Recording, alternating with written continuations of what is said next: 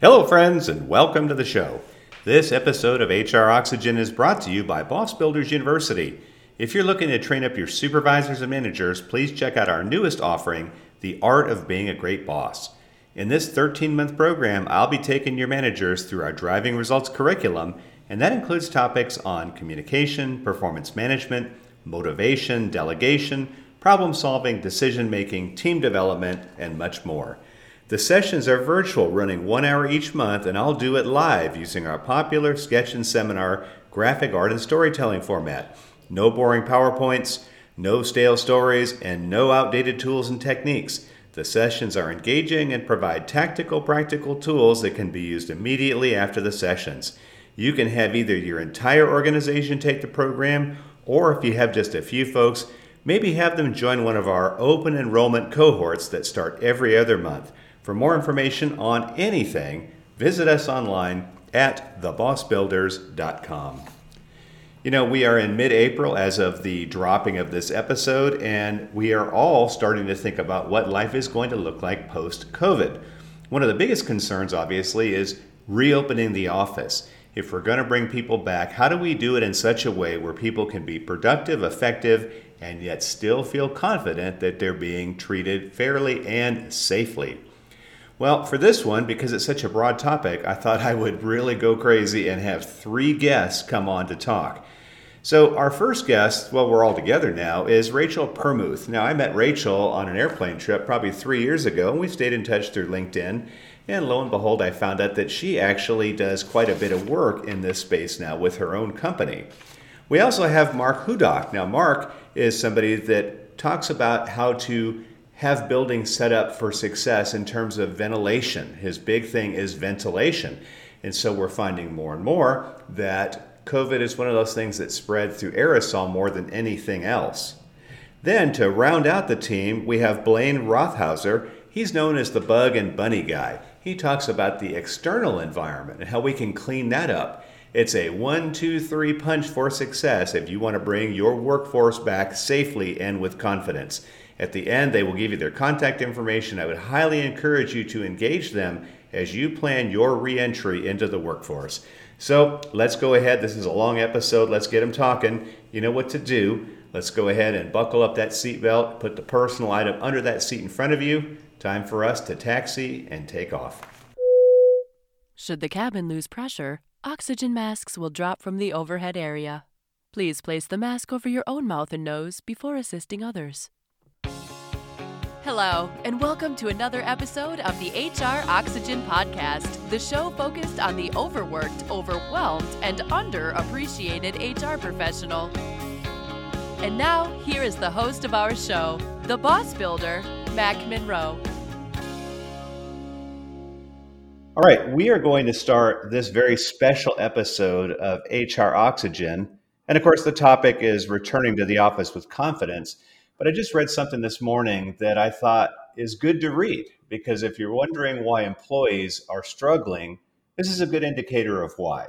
So the article says the U.S. intelligence community warns of devastating long-term impact of coronavirus pandemic. The fallout from the COVID-19 pandemic is poised to fracture societies worldwide, increase instability across the globe, reshape political and economic realities for years to come. The U.S. intelligence community warned in a stark report laying out the top security concerns facing the country. The economic fallout from the pandemic is likely to create or worsen instability in at least a few and perhaps many countries as people grow more and more desperate in the face of interlocking pressures that include sustained economic downturns, job losses, and disrupted supply chains, the report warns. That dire economic picture boosts the risk of internal conflicts, surges in cross-border migration, and even the collapse of national governments, officials warn. The picture is not pretty. Officials warn that in addition to the obvious humanitarian concerns associated with the pandemic, like food shortages, uneven access to therapeutics, the virus is also reshaping the security calculus of nations like Russia and China, who are jockeying to exploit the crisis to increase their geopolitical influence. Both seek to gain an advantage through vaccine diplomacy. Beijing is also using its global health assistance efforts to export its surveillance tools and technologies, the report says. The report also cautions that the world cannot yet breathe a sigh of relief despite rapid progress on vaccine development. The virus will remain a threat to populations worldwide until vaccines and therapeutics are widely distributed, the report warns, and a resurgence in infections early this year may have an even greater economic impact as struggling businesses in hard-hit sectors such as tourism and restaurants fold and government face increasing budget strains. Man, what a depressing report. And on top of all of that, many of us are wondering, what is life going to be like when we go back to work? So now that I've thoroughly depressed everybody, I think it's time that we start to figure out how we're going to work through this together. Now, this is a really cool episode because I actually have three guests on our show today. We have Mark Hudak, we have Blaine Rothhauser, and Rachel Permuth. All three of them are experts in their own fields, and I'm going to let each of them introduce themselves, and then we're going to dive into a three-headed approach to returning back to work. So I'm just going to go down the list, and I'm going to start with Rachel. So Rachel, I want you to introduce yourself, tell us about your background. Then I want Mark, and then Blaine, and then we'll dive into these questions together. Thanks so much. That was a bit of a depressing start to this podcast, but I think it gives us a lot of material and a way kind of to structure what we'll talk about. So I'm Rachel Permuth. I am the CEO and founder of Epidemiology and Behavioral Science Consultants. My background is actually as an epidemiologist and a behavioral scientist, having gone from academia to government to the private sector, kind of, just spanning all of those over 3 decades. My interests really lie in worker health, the impacts of the workplace on health, both at the individual level and the organizational level, and really trying to understand that synergy between an employer and employee and how the needs of both of those parties, the employee and the organization as a whole, can be met, especially when we have these huge challenges like the pandemic. So that's what we'll be exploring together when I talk a little bit more about the issues. Wonderful. Okay, thanks. Well, Mark, tell us about yourself and your background. Sure. My name is Mark Hudak. I am a Senior Vice President at GZA, Geo-Environmental. We're a firm with about 650 environmental and engineering professionals. We have all kinds of disciplines, particularly in the environmental field. We have environmental risk assessors and industrial hygienists and health and safety type folks. I personally have a background in geology and in soil and groundwater remediation, but part of our environmental work is to evaluate risk. So we do risk assessments of all kinds, and I work with our industrial hygienists and health and safety people to evaluate human health risk all the time. So, whenever this, certainly none of us had a resume of dealing with a pandemic, but when this kicked in, we our experience of risk assessments informed a lot of the work we do in the industrial hygiene space and the human health risk assessment space. So, really happy to be here. Wonderful. Yeah. Well, rounding out the A team is Blaine. So, Blaine, tell us about your background. I am a senior consultant ecologist at GZA Geo-Environmental, a colleague of Mark's, and I'm the guy that puts the whipped cream on top of the cake when everybody else is done fixing the technical problems with sites or brownfields or impacts to the environment. So I'm kind of the guy that in the office they say, oh, he's that bug and bunny guy. And that is, I'll take it. I like what I do. I'm also a professional wildlife photographer and a rare species specialist. So in this, post C-19 environment we find ourselves engaged in. I really could put a little bit of light in that opening salvo you gave, Mark, where you brought us down. I'm going to bring you to the top of the mountain when it becomes my turn to talk. So I'll let you get started. Okay, good. Well, hopefully it's good news, and I didn't really read too much depression and get everybody upset. But I think it's important to understand this is where people are at. And if you are not listening to professionals and you just read the news, you're just going to be in a complete stress mode all the time. My hope is that when you're done listening to us today, you'll feel like you've been educated by some really smart people. And I'm sad to let the audience know I don't have any politicians today. These are like scientists and experts. So if you wanted politicians, man, I'm really, really sorry. These experts probably don't know nearly as much as politicians, but we're going to do the best we can. Rachel, I want to start with you, though. Can you tell us a little bit about what you see for this transition back into work, primarily in the U.S., for the next 3 to 6 months? What are some of the employer-employee attitudes and concerns? And how are those different compared to, say, the months before COVID? Sure. Yeah. So that's a big question. Given that our audience is, there are HR professionals who deal with these macro issues in the organization and at the same time deal with individuals all of the time, I'm going to set the stage, being an academic, for just a few seconds to orient us all and to ground us all. So, Mackie started out with these big problems, right? For the country, for the world.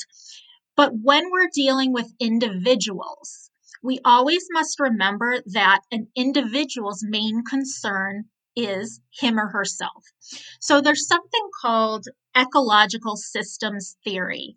And what that is, it's a framework that we can use to examine a person, an individual's relationship within a community. So not only with his or her family, but his or her work system, his or her community, and then larger society.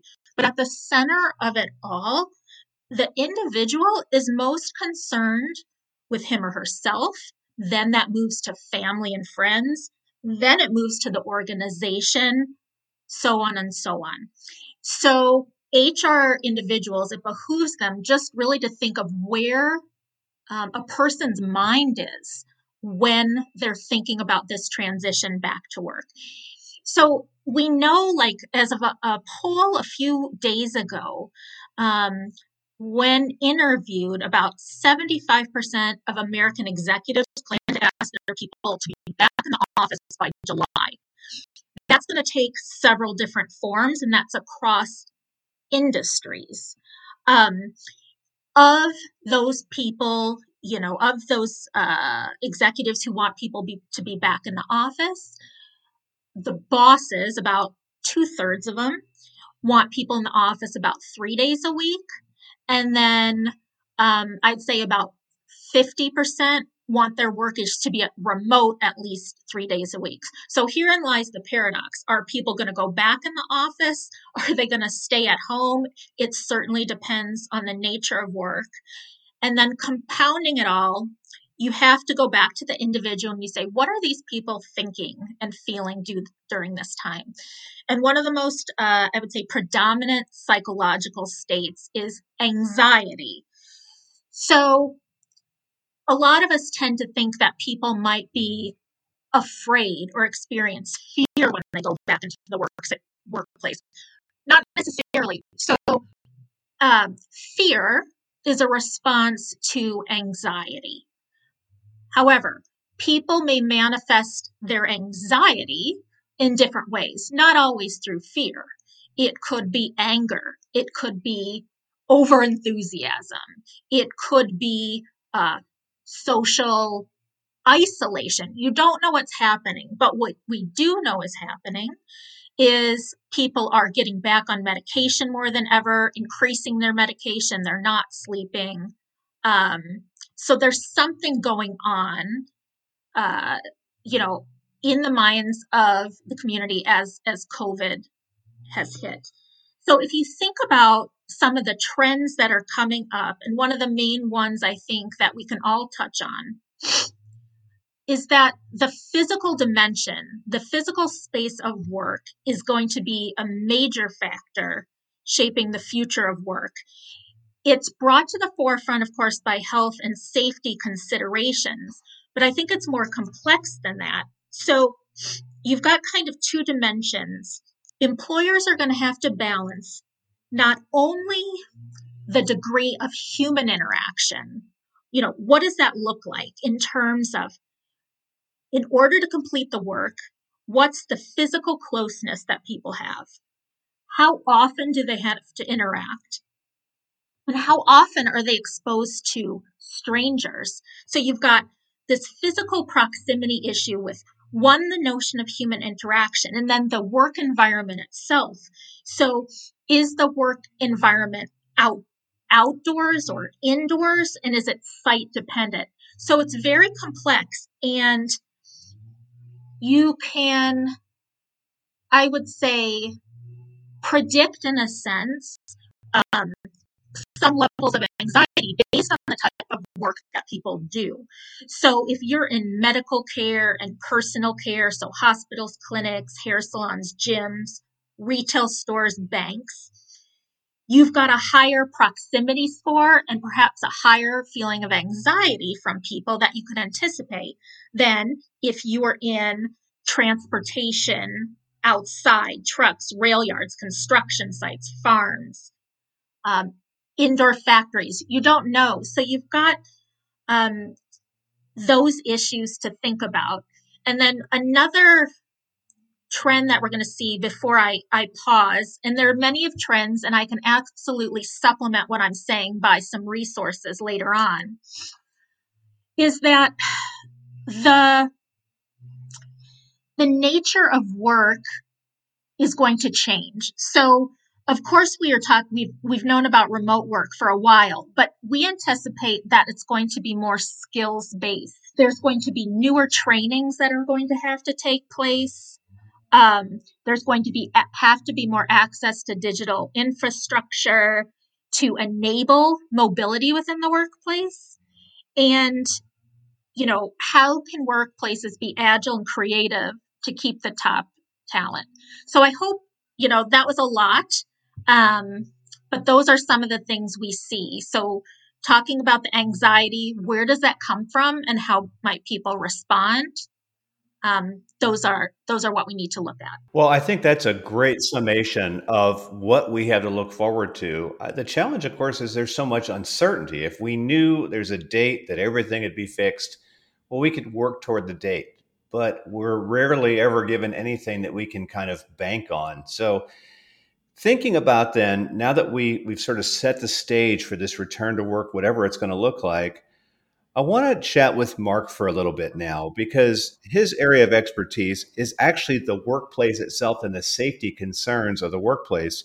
So Mark, I would imagine employees are really nervous now about going back to the office or whatever the workspace would be.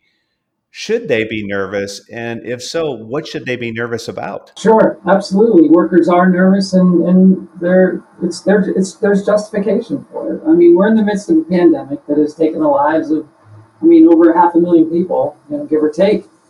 Relative to nerves, that varies from person to person, as everyone has a different disposition to risk. And that's some of the things that Rachel was talking about, who they're interacting with, strangers, and what their direct work environment is. Yeah, those are all things that people are going to be worried about. But humans, we take on risk of all kinds. We just getting out of bed in the morning, we take on risk. Taking a bath, using an electric toaster, driving to work. People have been injured or killed by all of these things, and so adding COVID-19 into it is just another level of risk that we undertake. But by the way, all those other things, those have been baked in a lot of ways into our risk calculations. We understand those risks. We've all made those little calculations, and we have a nerve for them right now. But COVID's new, COVID's different, and that hasn't necessarily been baked in. So, the notion of, bringing people back to work and their nerves, as an environmental professional, because risk assessment is the core of what we do, I think it's helpful to perform risk assessments in your workplace and evaluate the situations and the locations that present the most risk, and then help your employees, discuss these with them and give it to them in the context of risk and where things, could go awry and where the highest risk is, and work through those and help build in mitigation to those risks. Again, we do that all the time at a contaminated site where soil and groundwater is sort of seeping into a property or the indoor air. We do indoor air evaluations all the time for contaminants. Well, this is just, quite frankly, a different contaminant, and you can do the same type of risk assessment. So, touching on the notion of a risk assessment, helping your employees, communicating to your employees that you have evaluated the risks, you're aware of them,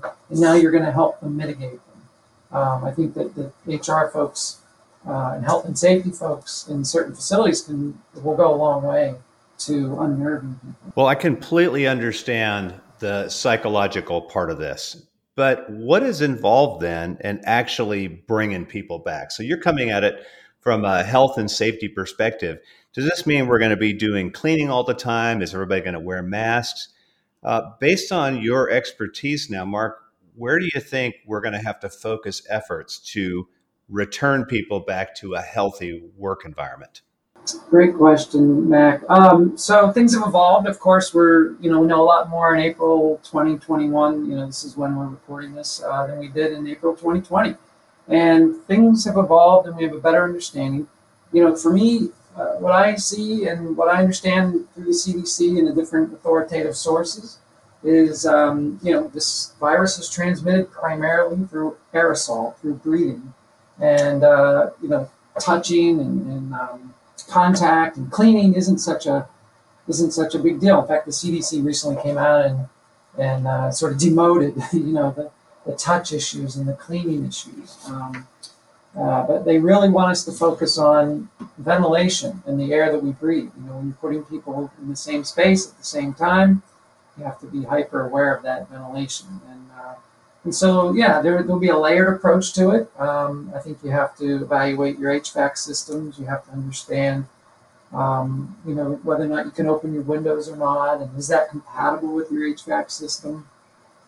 Filtering and different things like that. And masks. I think masks and distancing are certainly going to be part of that. I know that that kind of touches into the great mask debate, and it can be very controversial, and people have their sources. Oh, masks don't work, or masks do work. And for me, the bottom line is, if it's an aerosol transmission, are you in the breathing space of someone, and how risky is that space? Is it an enclosed space with no ventilation, multiple people? We've heard these warnings of these scenarios that are very risky. And or you're in sort of an open garage with a big open air window or garage door, and maybe in a shop setting, and there aren't that many people. There's this different scenarios have different risk to them. But back to the mask debate real quick. It's funny. Here we are, April 2021, and I still haven't heard a very good sort of response to that argument that masks don't work. And one of the ones that I put out there for folks, help them understand, is, give an analogy compare a mask to a seatbelt.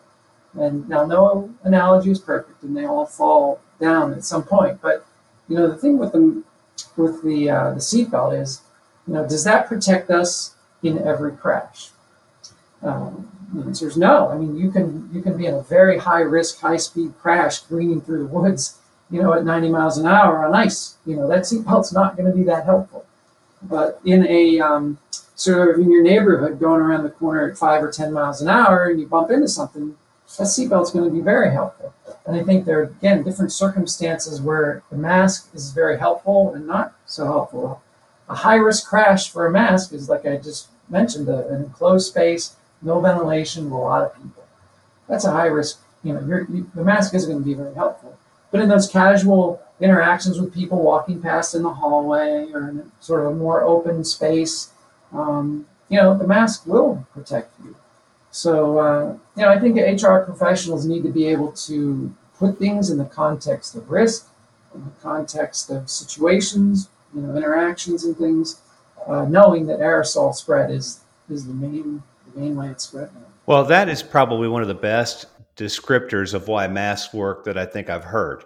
The analogy with the seatbelt. Yeah, it won't protect against everything, but it'll protect against a lot. And let's be honest, I look a hell of a lot better with a mask on, so maybe it'll even improve the environment some.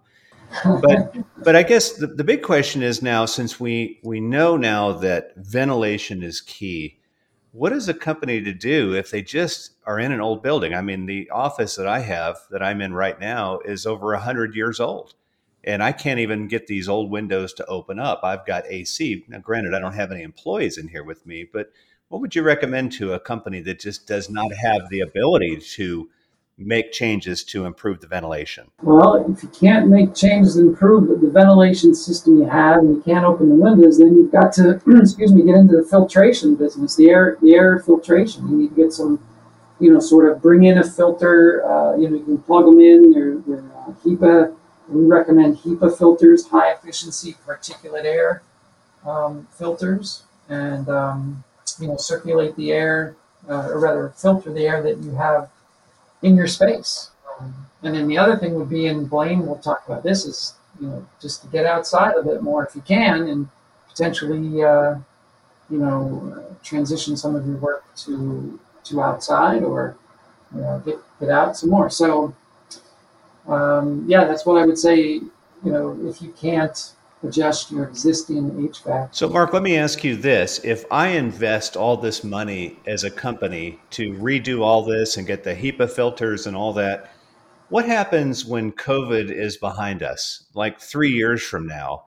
Is that all that system, do we just dismantle it and go back to what we used to do? Or do you see a long-term benefit for improving ventilation? Yeah, a well or a healthy building, certainly good ventilation is very key to a healthy building. You want to think about the wellness of your employees, and that's a very key component of it. There's a lot of new building, you've heard of LEED certifications and things. There's building certifications out there. I bet Rachel knows many of them, and that's one of the key elements, one of the factors of whether or not you have a healthy building. So that investment will pay dividends and can be useful long into the future. And then we also have the opportunity to do a transformation that involves more outdoor.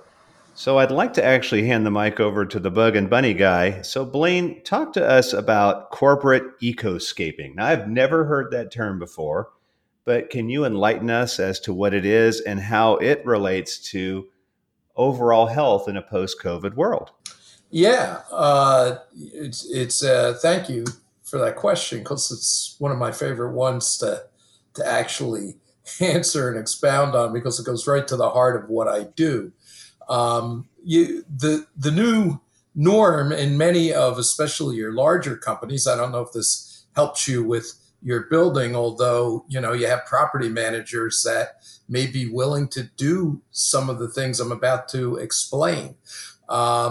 The larger companies like Google and Microsoft and L'Oreal, they have in their DNA a philosophy to kind of build back better outside their grounds in order to get their employee base to interface and do the things that can avoid the problems that Mark and Rachel just kind of pointed out on the interior. Well, let's look at it this way. Let's back up a second and kind of take a look at interior scapes that have been the norm for so many long years, right? Endless rows of confined boxes and terminals where people are crowded into a small space looking at screens all day with copying machines and filing cabinets all around them and fluorescent lights and all these things that really have caused some health problems. Rachel, as a scientist, has actually spent some of her career looking into these things and in discovering that this is just bad for your health. Not forget about the pandemic.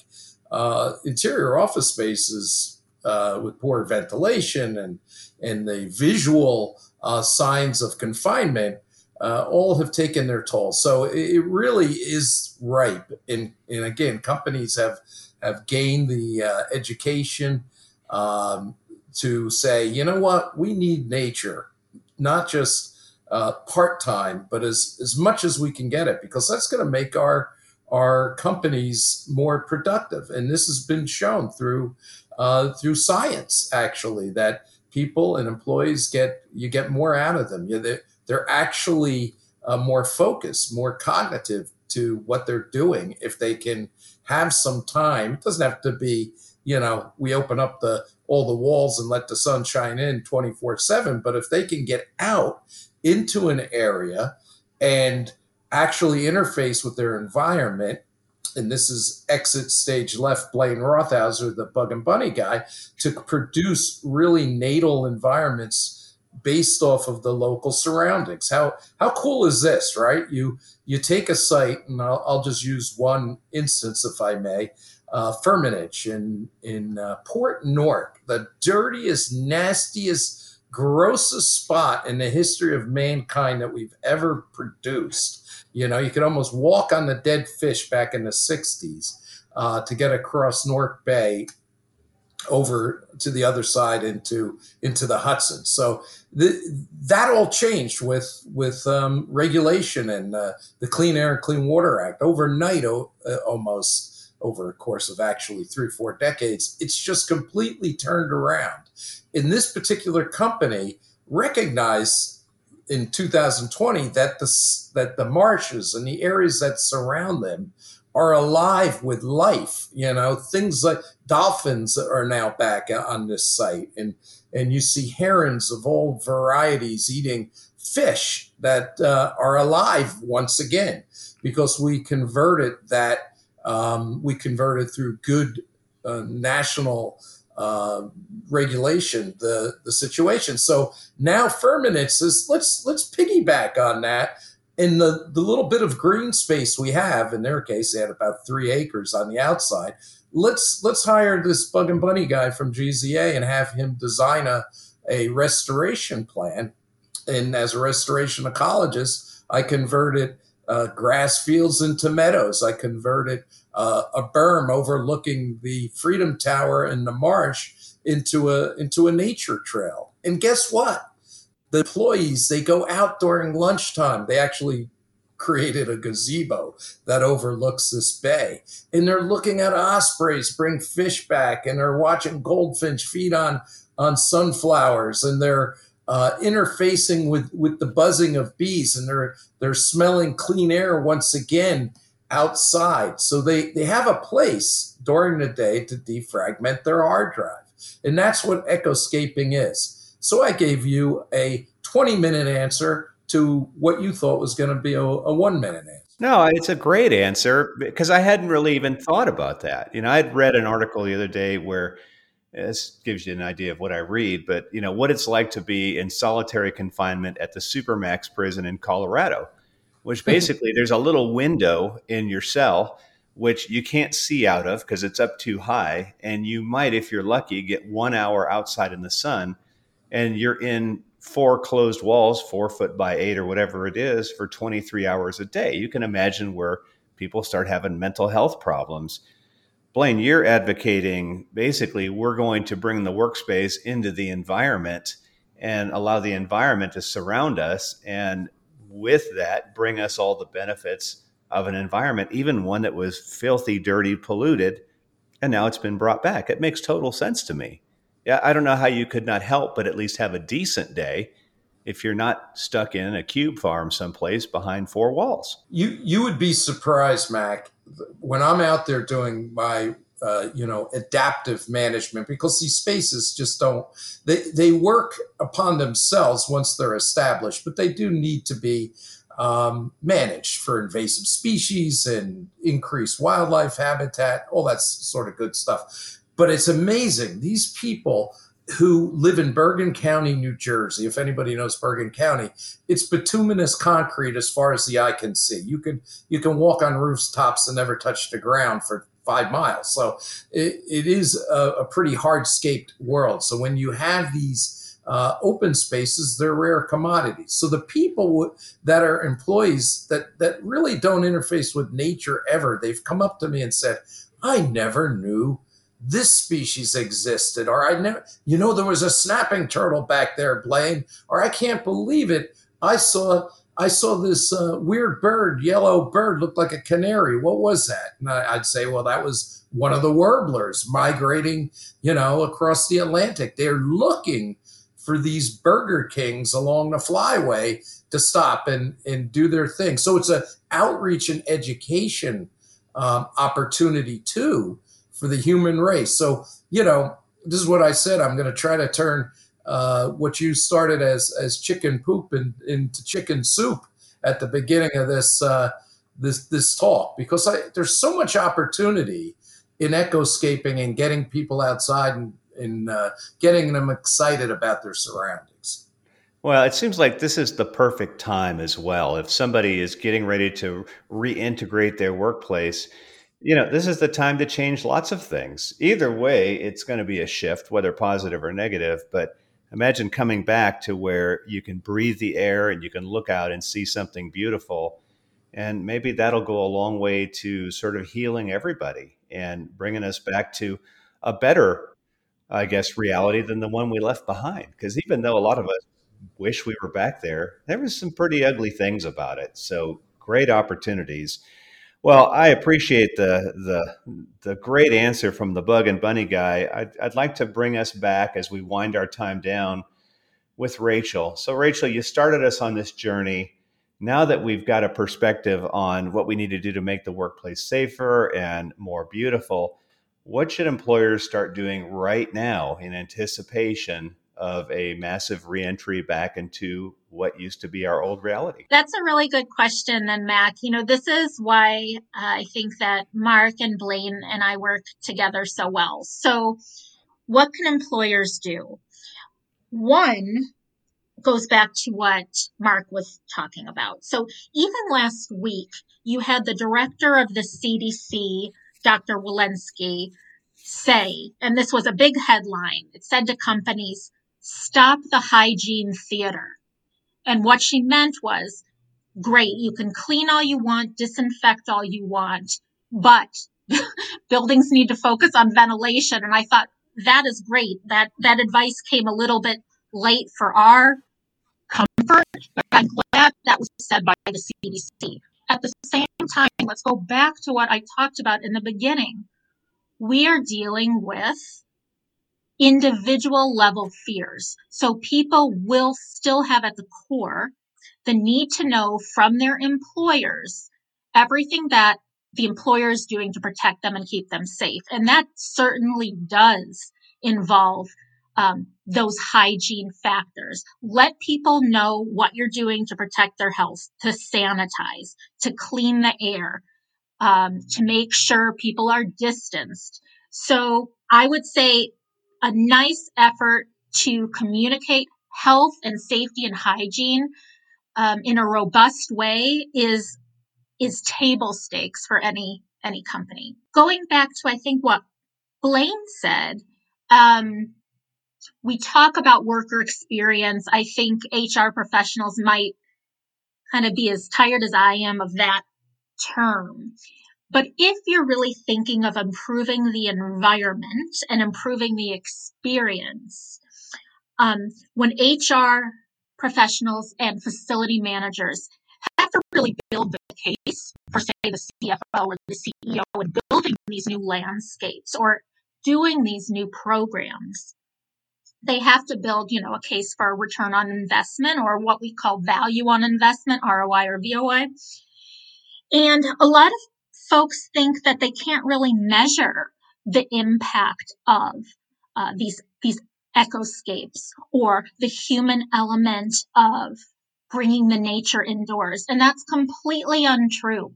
There are many ways to show that what you do, what you intervene on, as scientists say, can impact human health. And that can be in terms of productivity, happiness, if you go that route. And productivity, we understand, is very different for knowledge workers, but that can be measured too. So if companies want to build that ROI case to really invest in the experiential component, that's something we can work on together, and it can be done. And the results of such, when you've got such a great environment like Firmenich, and I've actually been there myself, the place that Blaine described, boy, you can see the benefits and you can see the difference in the employees pre and post. So those are some of the big things. In terms of other things the employers can do, I think I'll add some resources, if we can, to your page, perhaps, Mac, and people can reach out from there. That's great. Well, this has been extremely enlightening. And even though I read a really depressing article, I have hope that based on just what humans have done for thousands and thousands of years, we bounce back. But wouldn't it be great if we could bounce back better and the right way? And I think that each of you have offered a really great perspective on what we need to do. So if you're listening to this today, I would really encourage you to take good notes and to engage any of the members of this team, this A team of people that I really wish were leading this reentry back into work. Let them help you out. Don't do this alone. You now know what a good winning formula is. So Rachel, Mark, Blaine, thank you so much for taking time out of your busy schedule to do the research for our interview today, but also just spending time, giving us your perspective. I'm really, really grateful. Yeah, thank you. You're welcome. Thank you. It was a pleasure. Thank you, Mac. Thanks for tuning in to another episode of the HR Oxygen Podcast. We hope you found something today that will relieve your stress, feed your soul, and pump you up to face another day. At Boss Builders, we want to let you know that we appreciate the hard work you do every day as an HR professional.